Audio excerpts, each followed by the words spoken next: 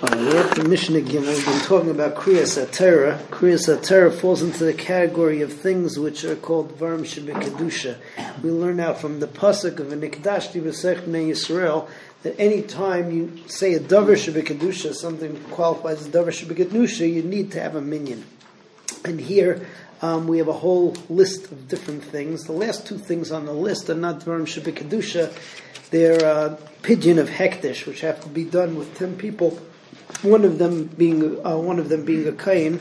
That's pidyon of that's pidyon of hektish, and also to be myrich how much a person is worth to give his value to hektish. And the other, there are 10 things over here, are dvarim shebekadusha or the like. So we'll just go through them.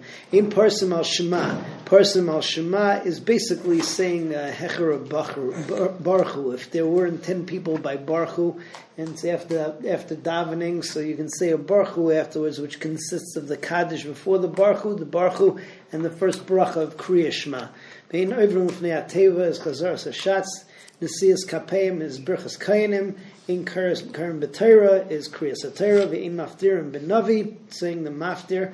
Ve'in Oisim Maimedu Moshe. Over here, these things are not necessarily Devarim Shebekadusha, but not done without a minyan. Maimedu Moshe was a whole protocol that they did when they were carrying the Mita for a very long distance. They would stop 7 times, and they would say different prakim of Tehillim at each one. You only did the whole thing if there were 10 people, if there's a minyan. Ve'ein oimrim birchas avelim, there's a special bracha that's said with the minyan. The tanchume avelim is the shura that we do at Olavaya, after the karura. Ubirchas chasanim is sheva brachas. Ve'ein mezamnim b'shem, and you don't say elikenu in the zimun, pachas me'asara. Ubekarka'is, and if you want to be paid a karka from hektish, so you need tisha v'kayin v'adam, and to shots up how much a person's value is worth to give to hektish. So also kiyetze b'hem, you need 9 and a kain.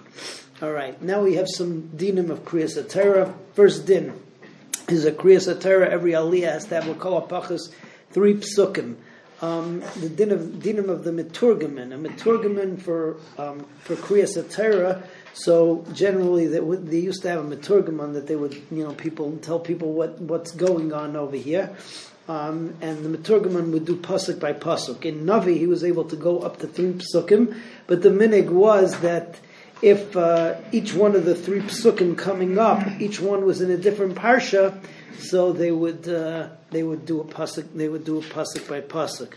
Another halacha over here is that in the maftir in Navi, so you can be medaleg, you can skip from one to another. We have that in a lot of haftarahs, but it's always supposed to be just to the extent that you're not going to miss time, because the meturgaman is going to be talking in between. The way that we do it is that you're never going to be medalig, that you have to roll. We don't have a meturgaman. So those are the halachas. So hamafter ben Navi. I'm sorry. Hakari b'Torah lo yifchais mishlosh psukim. Somebody who's leaning in the Torah, so he should not read less than 3 psukim. That's the minimum for an aliyah. Lo yikra l'meturgaman yosmi pasuk echad. The meturgaman goes maximum 1 pasuk. By Torah, we're very stark, making sure that you don't get confused. You do it 1 pasuk at a time. Ubenavi, we're more lenient shloisha. Hayu shloshta and sholosh parshias. But if the 3 psukim in Navi were 3 parshias, then karin echad, then the minig was to do it 1 by 1. Medalgin ben Navi, so you can skip in Navi. Ve'im medalgin b'Torah. V'ad kamahu medalig. How much are you medalig? Ad kadei shaloi yipsek meturgamin.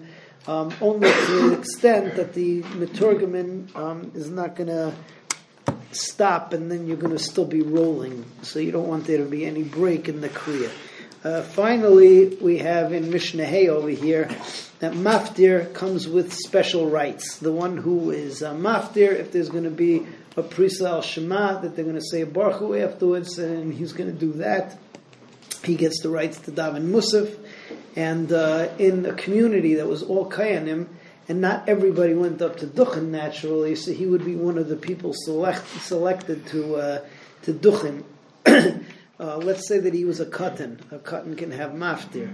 So then the Mishnah tells us that his father or his Rebbe takes over for him. So that's Mishnah Hey. Hamaftir benavi hu peris al shema. The one who says the maftir, so he is he gets the right to be peris al shema. Hu over lifnei hateva, and he does the chazaras hashatz, which means he's the chazan for musaf. V'hu neisei es kapov, and he is one of the duchners. V'im haya kayin, and if he was a kayin, aviv a rabbi over mal yadai, so then the zechus is automatically given over to his father or to his rebbe. Nowadays, if he doesn't want to do it, they just give it to somebody else. But that's not necessarily a katan. Although nowadays, at least in Eretz Yisrael, many times in Eretz Yisrael, that primarily the bar mitzvah is not bar mitzvah yet. Because they do the Shabbos bar mitzvah, the Shabbos before the kid's bar mitzvah, so the kid leans maftir before he's a katan. I talk a daven musaf when my son did that, but not because of this. It's just the way that it works. Okay, I'm good night.